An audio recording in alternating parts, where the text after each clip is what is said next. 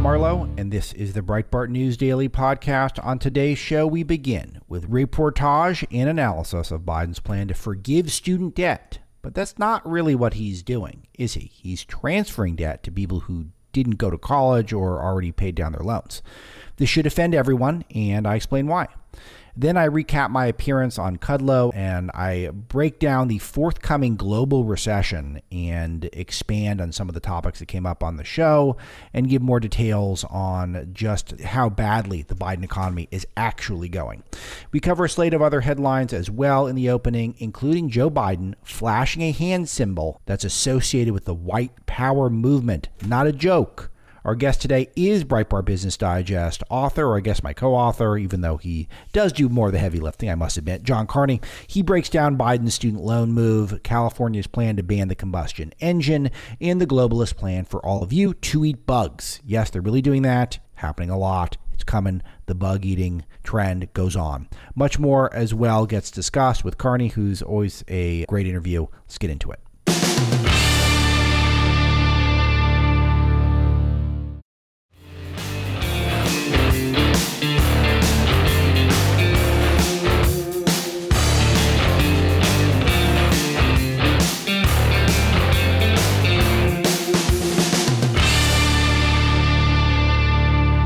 Start with two things. First of all, the first thing is on Jesse Waters' show. I guess it was on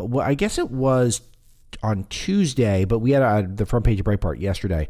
You get the 30-second teaser trailer for My Son Hunter, which again, the support that I'm seeing for My Son Hunter is just unbelievable. And so many people are reaching out and they want to be a part of it. And they're understanding what a thumb in the eye of the Hollywood establishment this movie is going to be when people see it and when it comes out.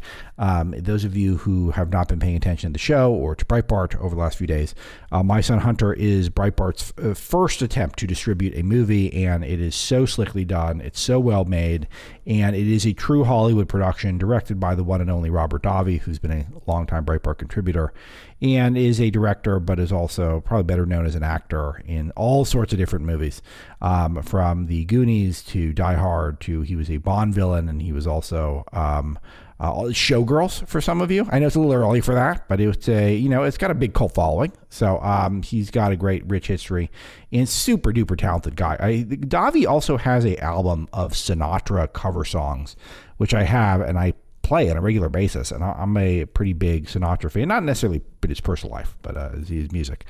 And Davi does the best covers I've heard of Sinatra overall. And they previewed it on Jesse Waters' show. And speaking of Fox, those of you who follow my career know that I don't get on Fox very often for whatever reason, and that can be discussed at great detail, great length, and I have on the show.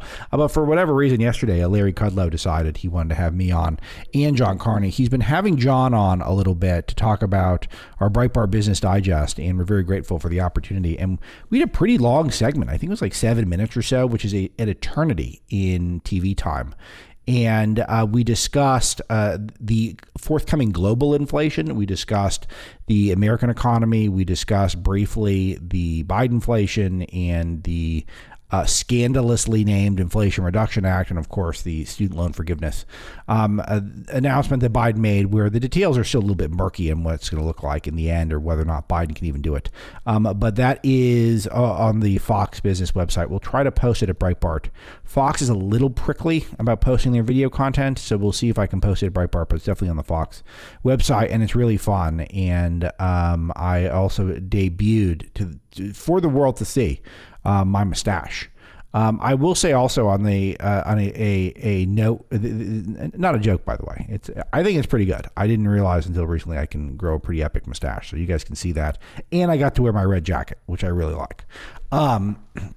But I will say that we have some more video content for you tonight. Hopefully tonight is the plan, and it's My Son Hunter related, and it is at Breitbart.com. And I would not want to miss it if you are able to hang out and stay tuned. And there is some video stuff we're hopefully going to release tonight at Breitbart.com. So you should check that out if you're listening to this show live. But the main story of the day, of course, beyond the My Son Hunter stuff, and that Alex magically ended up on Fox Business Channel with Larry Kudlow, who really is a great guy. It just seems like an all-around great guy.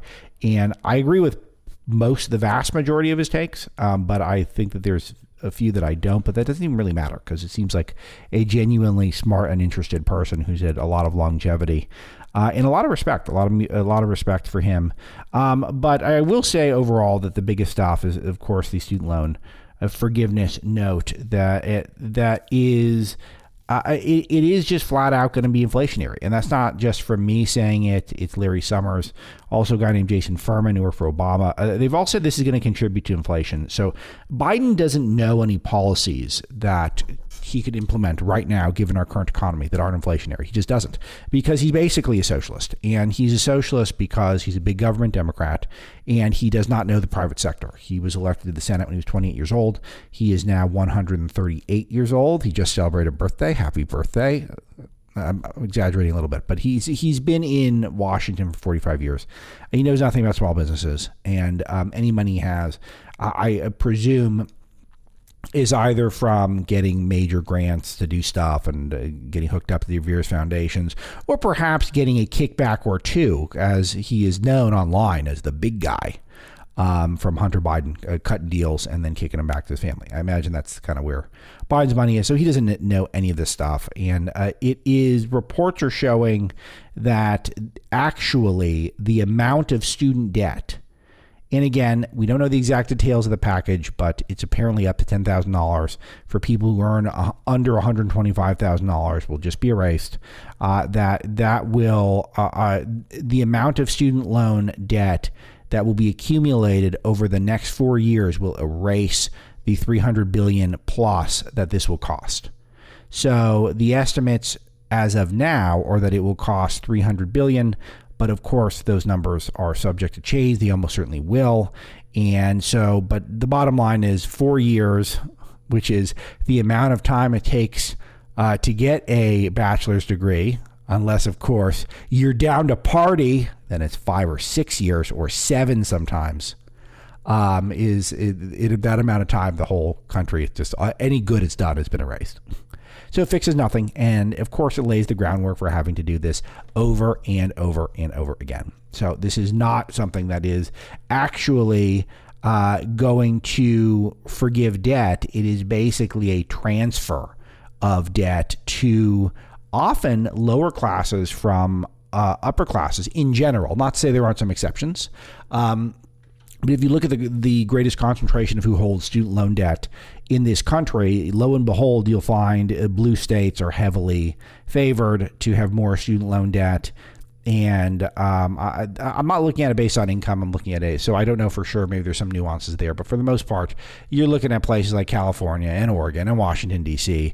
That are holding the New York, of course, the Northeast, that hold the most debt per person. And they're going to get some relief. And this relief is going to be paid for by the people who decided not to go to college or the people who chose to pay off their debt. And if that offends you, good. It should. It is offensive.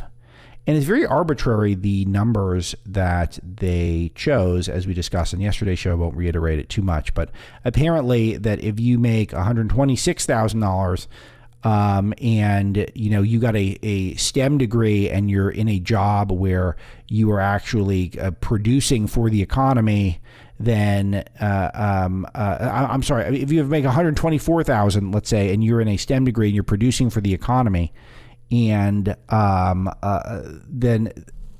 I've got it reversed. If you make $126,000, let's say you've got kids, let's say you're producing for the economy, let's say you've got a degree that you really needed to go to college to get it, your debt can not be erased. You still keep it. But if you make $124,000, and you got a feminist dance study degree, and I don't know how you got up to 124, you would have had to have changed careers, and maybe you have no kids, and maybe you're in a job that isn't necessarily required your college degree, doesn't make a difference, your debt's coming down. So this is all very arbitrary, and if it sounds like vote buying, it's because it is. It's blatant vote buying. And perhaps this is being done now specifically because Biden got a good chunk of his agenda passed via the insanely named Inflation Reduction Act, which is scandalous because it doesn't reduce inflation. And it didn't really boost his poll numbers. We're at 3.5% unemployment.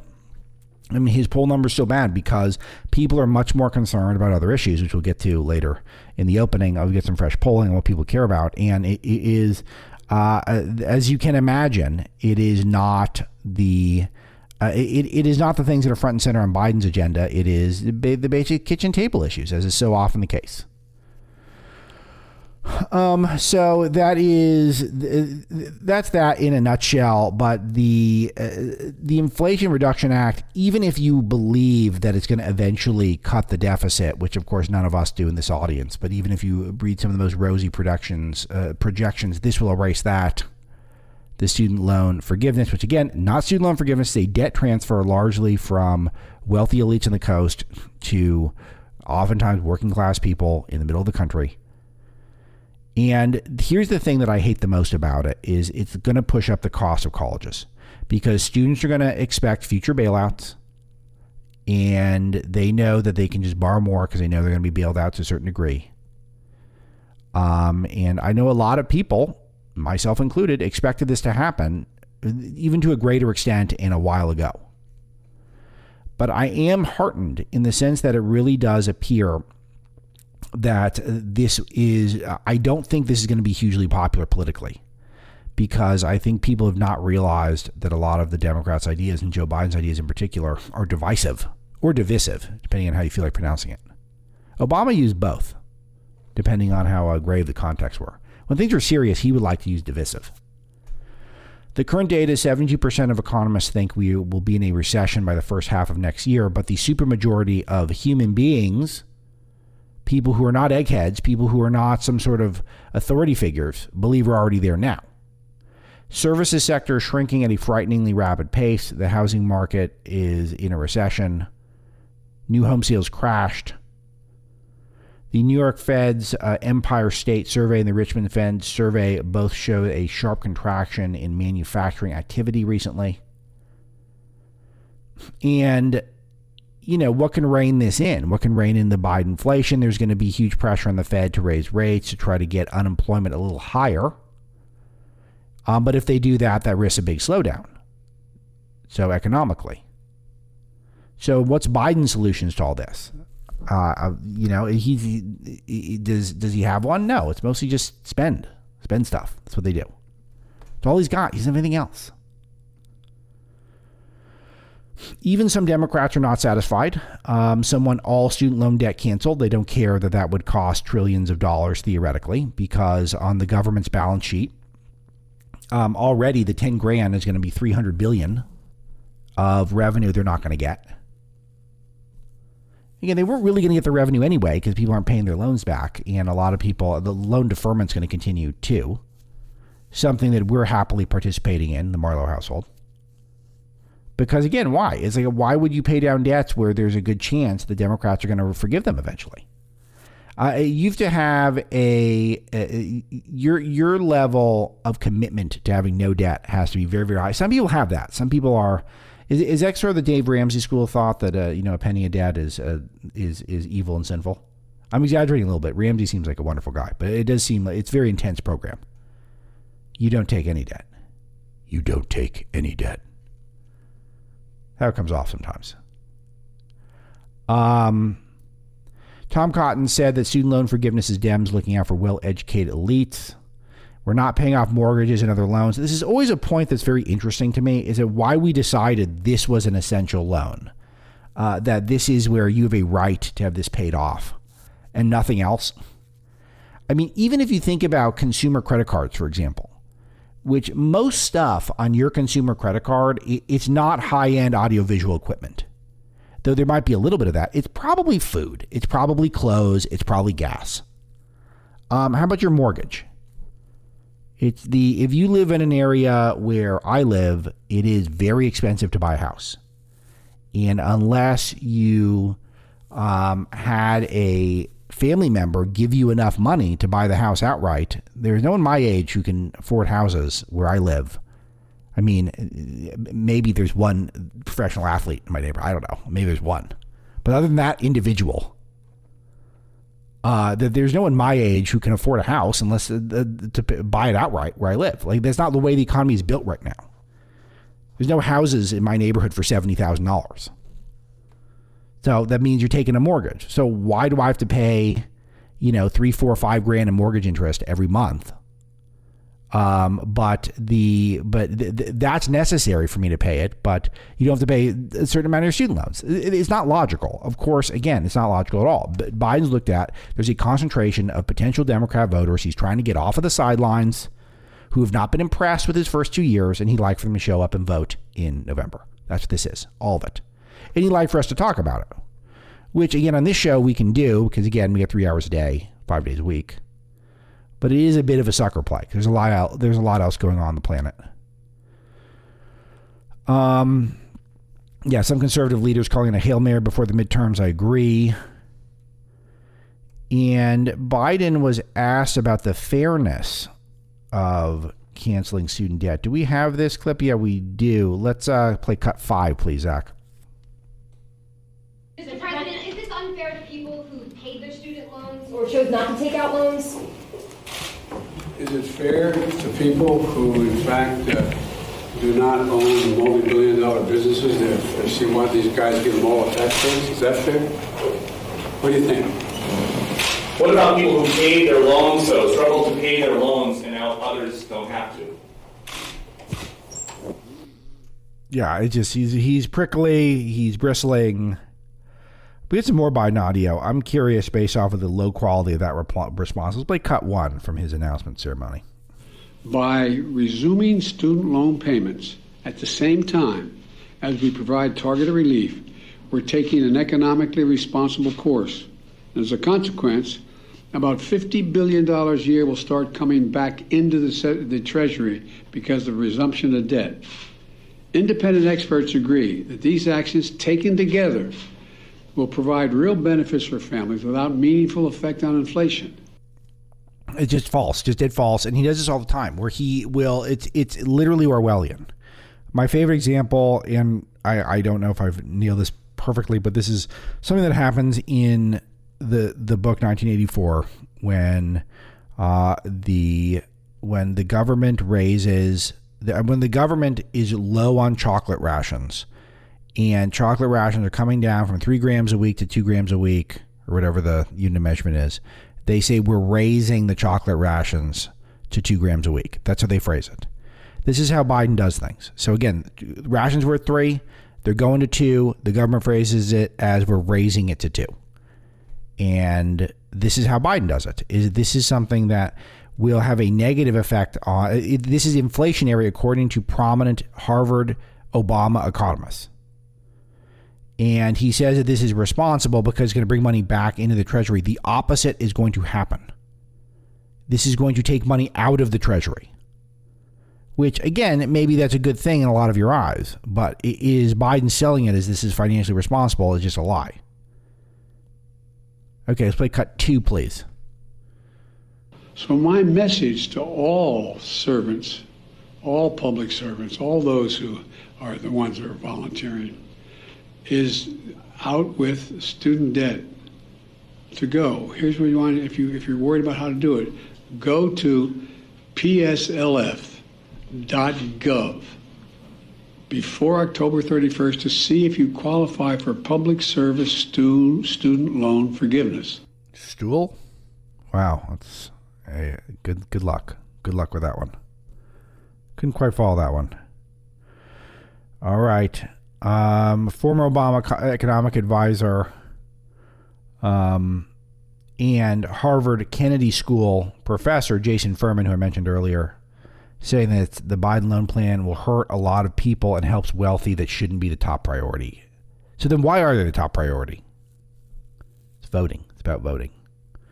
All right. One thing that came up on the show yesterday during Frank Gaffney's segment was I kind of brought up the Iran nuclear deal, which is there's a little bit of bubbling Iran nuclear deal talk. And I don't have a ton to add on this on the show today, but just it seems like an example of something that could become big very quickly because we know this is high on Biden's priority list. He has not had any international successes. In fact, he's had some massive international setbacks. Saudi Arabia kind of made a fool of him when it comes to oil. China is Biden has probably done. I would say Nancy Pelosi has been kind of the leader on the Far East policy, and Biden has not even really played in that space. And then, of course, we have the Afghanistan pullout debacle, which is one of the colossal blunders in the history of the country that if we had a sane media would still be talking about literally every single day, which of course they're not. But the Iran nuclear deal could be a way for him to try to save face, but of course be one of the worst deals on the planet, and it could make it more likely Iran gets nuclear weaponry. And a lot of tough talk coming out of Israel. And Benjamin Netanyahu saying that it's actually worse than Obama's deal, the current deal that's on the table. The Israel Prime Minister, Yair Lapid, might be mispronouncing that, but he said it crosses Biden's own red line, which is interesting. Countries of the West do a red line, the Iranians ignore it, and then the red lines are moving. That's what he says is what's going on. So, and we're getting some attention. We have an exclusive story at the front page of Breitbart right now as we're having this conversation from Congressman Mike Gallagher, suggesting that actually it will endanger Americans. So just keep an eye out. This could be the next move, and Biden's trying to get some stuff done just in case he loses the Congress. Not to say he'll let that stop him, because again, if you want to go back to the student loan question, there's a question of whether or not Biden is even allowed to do this. And we'll see this play out in courts. There's a very good chance, and I'm not a constitutional scholar, obviously, though I've spoken to many, interviewed many of them. The suggestion that the president can just forgive debt, which is, again, really transfer debt, is arguably him appropriating funds, which is the job of the Congress, is not the job of the executive branch, according to our Constitution. So he'll make the case as not appropriating funds. This is forgiving funds that are owed. But we'll see if that is what courts decide. But Biden's going to proceed as if this stuff is A-OK to do, and see if Congress can have any opportunity to stop him. Well, that remains to be seen. But he's going to be pushing ahead. The one other thing that came out big, this kind of came out, I think it was pretty much during yesterday's broadcast, but I do want to comment on it. In Georgia, in the 2020 police shooting death of Rayshard Brooks, which was a very famous one, it was in a Wendy's parking lot, and it led to a lot of Black Lives Matter rioting and stuff. The jury had cleared the two officers about either late Tuesday, as you're hearing this live. No, it was early yesterday, Wednesday, as you're hearing this live. And it is noteworthy that Stacey Abrams, who's running for governor in Georgia, had said that the police had murdered the Rayshard Brooks. And the jury cleared them outright, which isn't always done. And I've spent a lot of time reviewing these cases where police shoot people and they die. It's just one of the things that I've researched quite a bit over time. And very often that the police will be sort of semi-justified, but there will still be the reprimands, there'll still be punishments, there'll still be, a civil trials or there's a major settlement with families, stuff like that. But this is a case where the jury just flat out cleared them and said it was totally justified, which does not happen all the time, needless to say. And this is a super high-profile one. It led to a lot of rioting and rallying. And Stacey Abrams, who's running again for governor, who still thinks she's the actual governor of Georgia from the 2018 race, which she's still not conceded, even though I was told if you don't do that, you're a threat to democracy. That she said that the cops committed murder. Very divisive people. Also came out that she got $150,000 as a shareholder in a mysterious business entity when she disclosed where she gets her money. This is in 2021, 2022. Something called the Dream Project Partners, Inc., according to financial disclosures that Fox News got. And it's one of these things where for public officials who don't make a ton of money from their government jobs, they always find ways to get more money. But it's noteworthy with Abrams, who had run colossal amounts of debt, that since she lost, or wait a minute, I mean, sort of won, but not won enough in her 2018 gubernatorial race, she's come up with a way to get a lot of money. Remember that she's gotten Hollywood deals. She's written a bunch of books, both fiction and nonfiction. It seems like she's figured a lot of ways to get money, and this is one of them. But it's just noteworthy because this one we don't really know what it is. She's a direct ownership in this business entity called Dream Project Partners, and it's paid her six-figure salary. And we know what this is. This is, for sure, super wealthy, elite people on the Democrat side who want to have a nice soft spot to land for Democrat politicians and Democrat stars. They figured out a way to funnel her some money. That's what it is. So just know that if you're a fence sitter, and we're going to do the thing again where you don't want to show up and vote for some Republican because you don't think Republican's good enough for you, just know that this is the alternative. You get this lying person who calls cops murderers and gets kickbacks from the Democrat super elite, moneyed, quote-unquote, philanthropy class, which was a huge subject in my book, Breaking the News, and forthcoming research projects that I will announce down the road.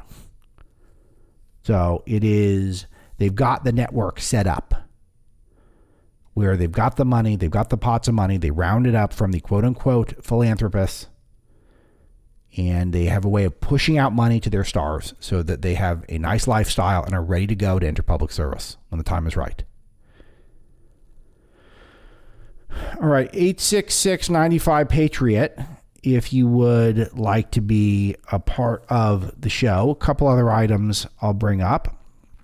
Quick woke update. University of Texas is offering a Taylor Swift songbook course. I'm hoping student loan forgiveness will apply to that. Joe Biden had insisted that he had zero prior knowledge of the FBI Mar-a-Lago raid. And he gave the white power sign when he did this. He did. It was the white power sign. You heard this. This is dead serious. Joe Biden gave the white power sign at this ceremony. Now, what is the white power sign? It's just the OK sign, which, many of us use from time to time. But we were told by all sorts of different left-wing organizations that it had been co-opted by neo-Nazis and white power people who believe in white supremacy. And Biden made the symbol, a W and a P with his hand. So just know that if Joe Biden was a Republican, we would be having another day of Joe Biden is actually a white power racist. Now, Joe Biden said a lot of bad stuff about black people over the years, including calling black children roaches in the year 2017 during the Corn Pop rant. So we know he doesn't think very highly of people of color, BIPOCs, if you will. And he did use the white power sign. Now, did he know he was using it? I don't know. I can't read his mind. But I do know for a fact that this is something that he did do. Does he know it's the white power sign? I don't think he knows where he is half the time, but he did it. And you could perceive it as a dog whistle. All right. According to one poll, Donald Trump's support within the Republican Party has grown after the FBI raid. Of course, it doesn't surprise any of you guys. He was vindicated as the Department of Justice released a Mueller probe memo on not prosecuting Trump. Joe Pollak's got the full story of that, but I want to tease that for you guys. Go to Breitbart.com for that. Here's that poll I was looking for earlier. Crime and inflation are still the top issues ahead of the midterms for people.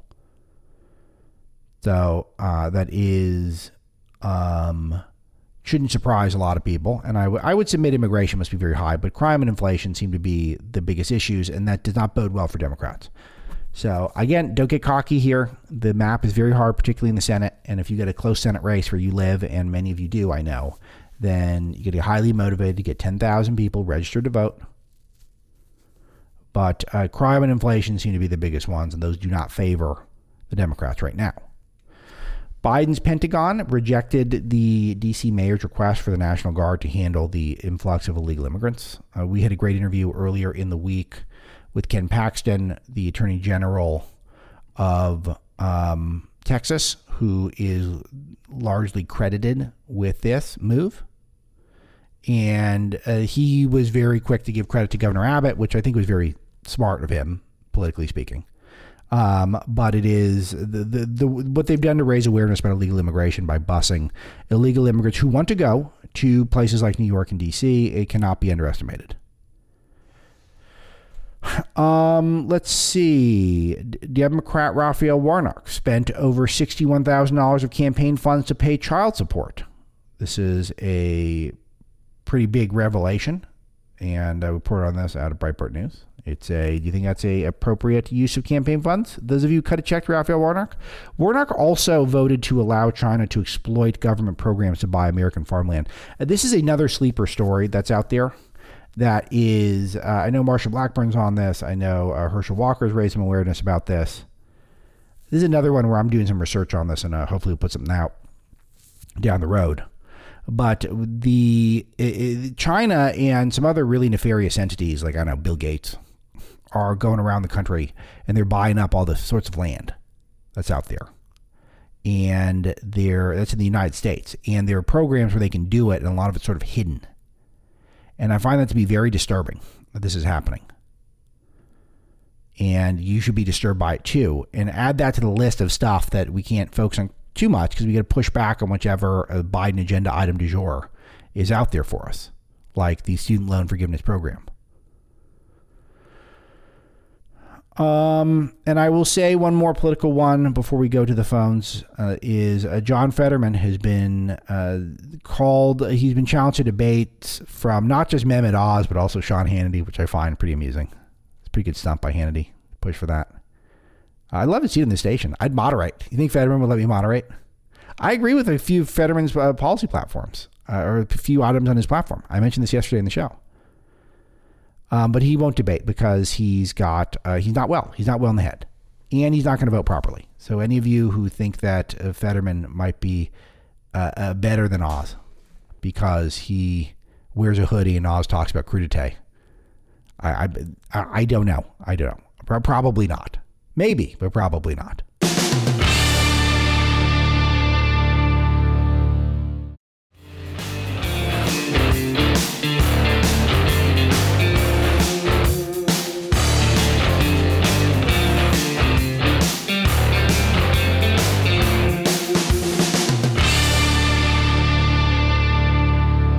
My interview with John Carney today begins with some really significant facial hair talk, and then we get into some of the most important political issues of the day and economic issues. And he is just always someone who I learn a little bit every time he's on the show about how the world works, and for better, for worse, so often for worse, but just a font of information and a really entertaining conversation. As always, with John Carney, let's hear it. John, I will say that the facial hair commentary is flooding my inbox. It just can't stop. I can't stop hearing about it. I wanted to congratulate you on your mustache, Alex. Thank you. Was really, it's quite extraordinary. Thank you. Yeah, it is unbelievable. I didn't realize I had this ability. When you live your whole life and you've no idea you can grow an incredible mustache, and then it just dawns on you that you can. And yeah, I just feel like I've wasted so much time. So much time has been wasted that it took me 36 and a half years, almost to the day, to realize, hey, I'm a mustache guy now. But I guess that's it. It might be forever. It might be forever. All you haters out there, this is it. This is my new life. This is the mustache life, and I'm living it, and I'm loving it, I gotta say. But it was really funny because they do that cool graphic. Those of you who are missing the sort of inside joke, Carney and I were on Larry Kudlow show on Fox Business yesterday, talking about the world economy, which we'll talk about here in after one more facial hair aside. It was noteworthy to me that they had these little graphic previewing who's coming next on the show, and you're clean shaven, but you now have a beard, and I'm clean shaven and I have a mustache, and then we show up and we're unrecognizable from our picture, and it just shows you, it's just kind of funny how TV gets made. That it's also really fun because they're so, everybody else kind of looks the same on television. And, we made a really striking pair. They're clean shaven. Yeah. We made a really striking pair. Breitbart has more facial hair than, all of the rest of television guests that day. I did get one genuinely negative comment on the mustache for someone who I think actually was TO'd about it. And it actually made me like it better because it made me think, well, good. You're having a strong reaction to this. It's look, I know I've got good ideas, but I'm not always going to shake everyone by the lapels, with my ideas. Sometimes you think, whoa, that guy's got a red jacket and a mustache. Like, I'll remember that guy. Sorry, it's just the way of the world, John. If it wasn't that way, maybe I would have a better life, but that is how the world works. Sometimes you got to get people's attention with some cool facial hair and a cool jacket. That's all I'm saying. But can we talk about the world economy? I mean, you're really taking me down this tangent again. And I blame you entirely. But seriously, though, the subject at hand is beyond what's happening in the United States. It's actually what's happening on the planet. And we've written about this in the Breitbart Business Digest this week. Looking at Europe, looking at, of course, China, even bad numbers coming out of Australia and Japan.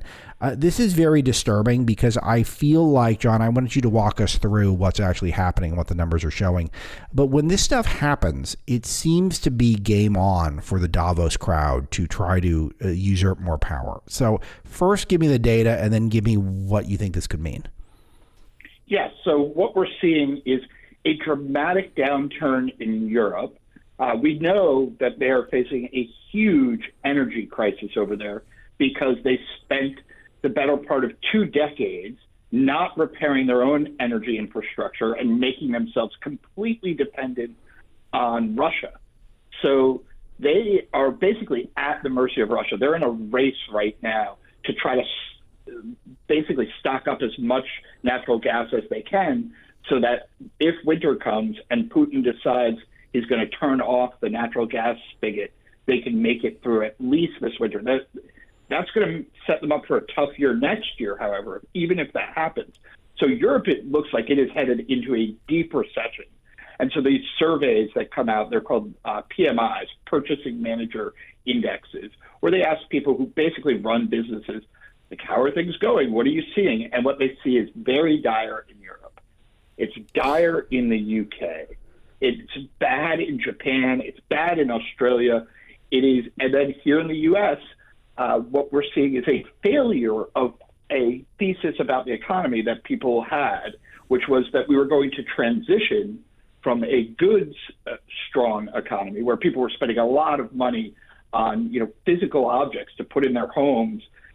As we know, people got, stuck at home, working from home. They upgraded a lot of things in their home over the past 2 years, that they would start returning to a more normal level of spending in the services sector.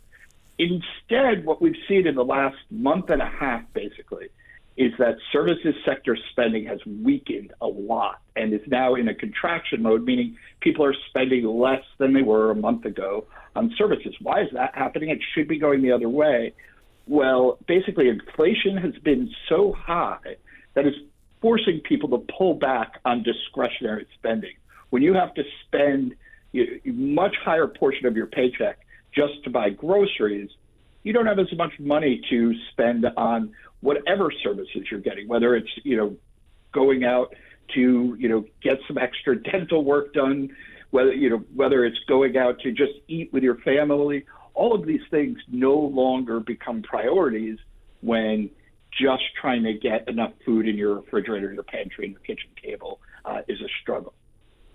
So, John, tell me where the energy dependence on Russia plays into this when it comes to Europe. Right. Well, one of the big things is that Europe is going to have dramatic increases in the cost of energy for households. So much so that it's going to become a political problem over there because it is going to leave people with very little money to spend on anything else in their entire economy. And in fact, it's not even clear that the poorest households will be able to afford basic heating if the winter becomes very, very cold. Why are they going to have to jack prices up that much? Because if you don't do that, that's how in capitalist societies we actually ration things, right? If you do not jack the prices up a lot, they are just going to run out of energy if the winter gets very cold. So what does this mean economically? Well, again, it's the same thing I was explaining before. Here in the U.S., we saw it with gasoline prices in particular, but they're going to see it in need to heat homes and businesses, run electricity. So they're going to have to, one, raise the prices a lot. That will leave people with little money to spend on other things. And then number two, they're probably going to have to ration directly to businesses. In other words, tell businesses, well, some of you will be able to operate full time because we think, again, to go back to essential businesses, they're going to have to do something like what we saw in the pandemic, where some businesses will be able to operate all the time and others will be told to scale back production of what they're doing because we need the energy elsewhere. So I always fear the answer to this next question. Who benefits from this, if anyone, or at least who comes out the best? One, I think, rationally, this is humiliating to the globalist crowd because they were supposed to be preparing us both for an energy transition, right? Meaning making our energy less dependent on natural, fossil fuels. Instead, they're entirely dependent on fossil fuels.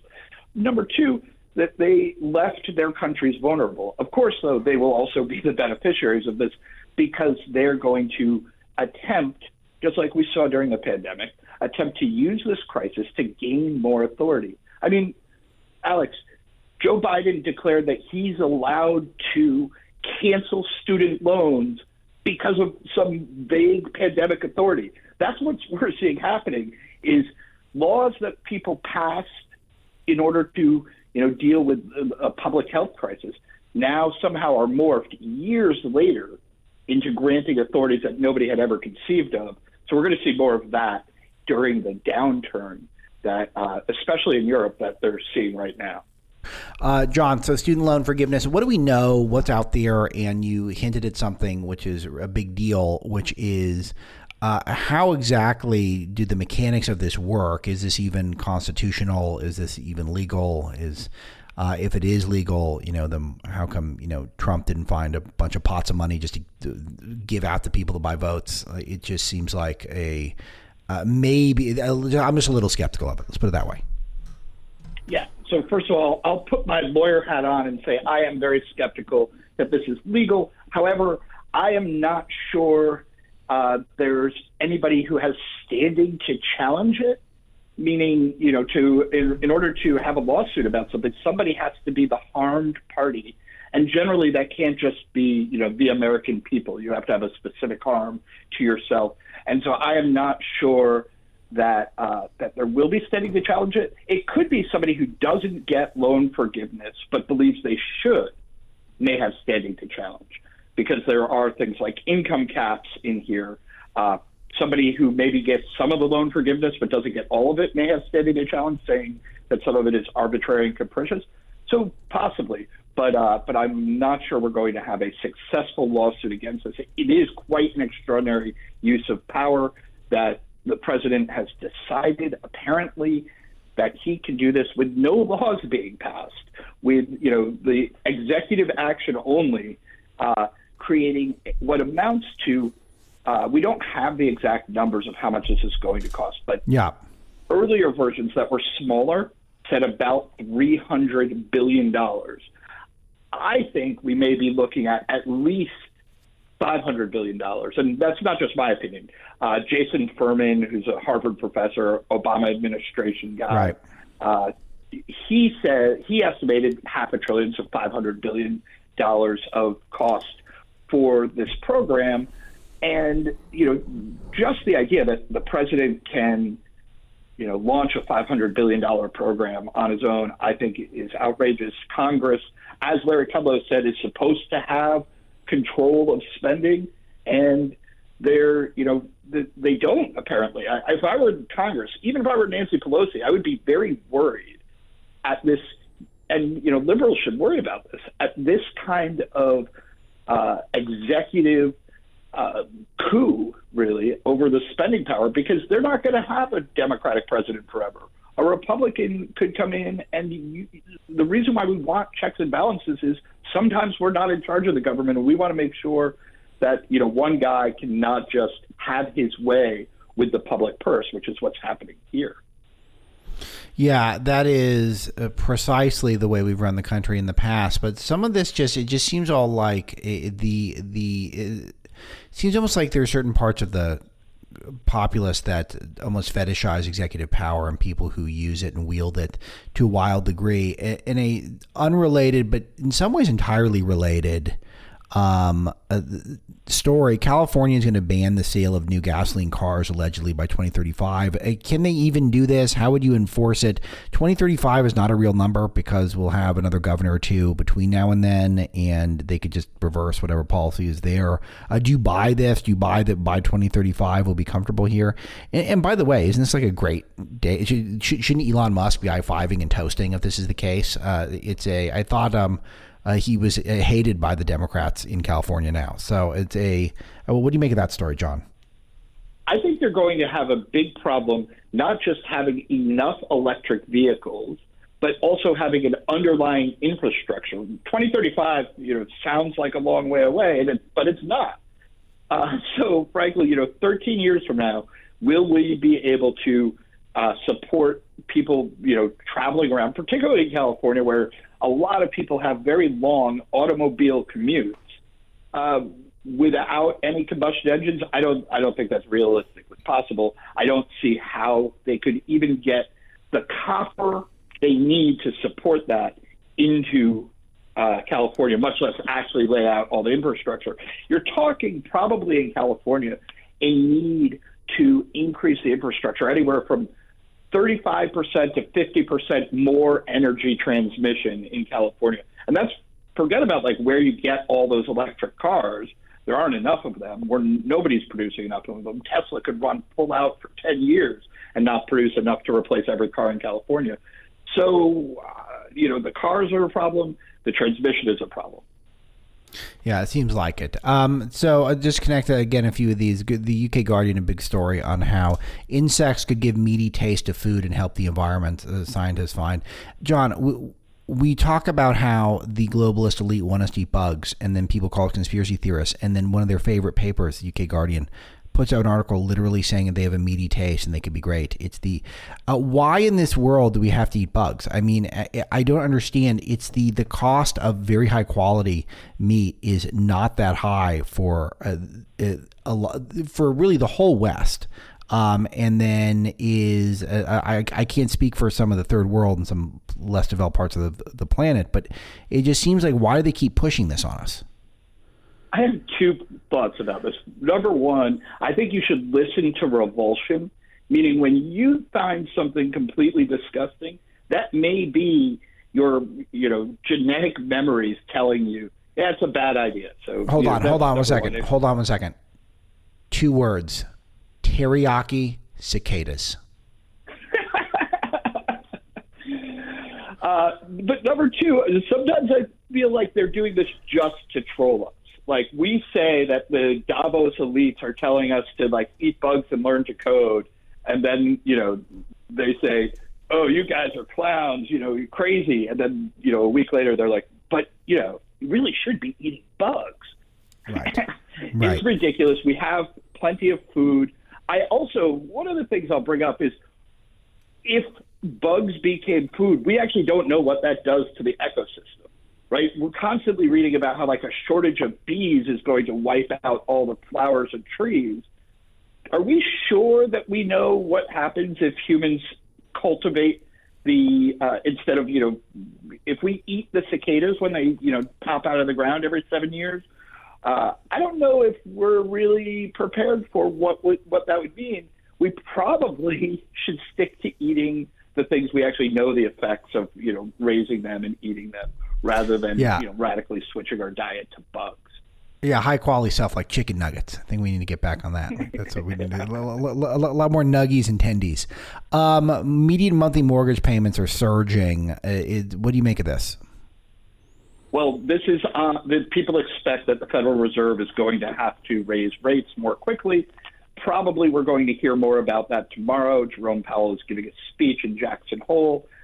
And we've had a lot of news that shows that the economy is actually, even though there's a recession looming, and we may be in a recession now, certain parts of the economy, particularly the labor market, seem to still be doing quite well. We added 528,000 jobs. So people think that means that in order to get down inflation, the Fed will have to raise rates higher. We'll have to keep raising rates for longer. That raises the mortgage rates. They're linked very closely to 10-year treasuries. So what happened was we had a big spike in June. Then in July, actually interest rates on home loans came down, and now they're climbing back up. So we're around 5.5%, a little higher than that on the 30-year fixed mortgage. We were up above 60% at the beginning of July, 6% rather, the beginning of July. We got down all the way to around 5%, and now we're climbing back up because people thought, well, they tightened, but they probably don't have to tighten that much, or maybe the Fed will back off if we have a recession. They're now seeing the surges in labor market, probably surges in wages. that are going to make the Fed tighten even more. And so mortgage rates are going to climb back up. Well, and rent's very high too. So explain this, and then what are you supposed to do? Or we're supposed to just completely get hosed on housing unless you're, incredibly wealthy person. Like we're just all screwed now. Well, I have some bad news on the rent front. Specifically, the student loan cancellation forgiveness, which is really a transfer, is going to hurt rent inflation. It is going to cause more rent inflation. It's going to cause more inflation generally, but rent is going to be in one of the places because people with a lot of student debt actually are more likely to be renters. So this gives them more money to spend on rent, which means there's more competition for rent, for apartments to rent. So prices will go up. Same thing with food.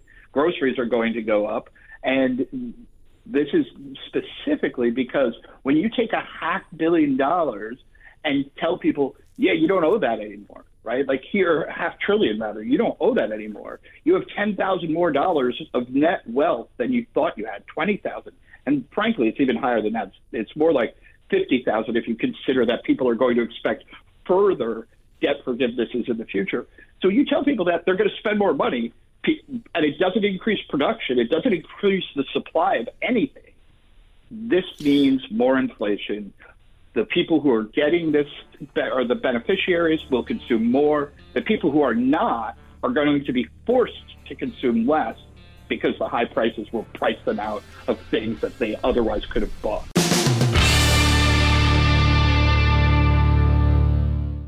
I got American parts.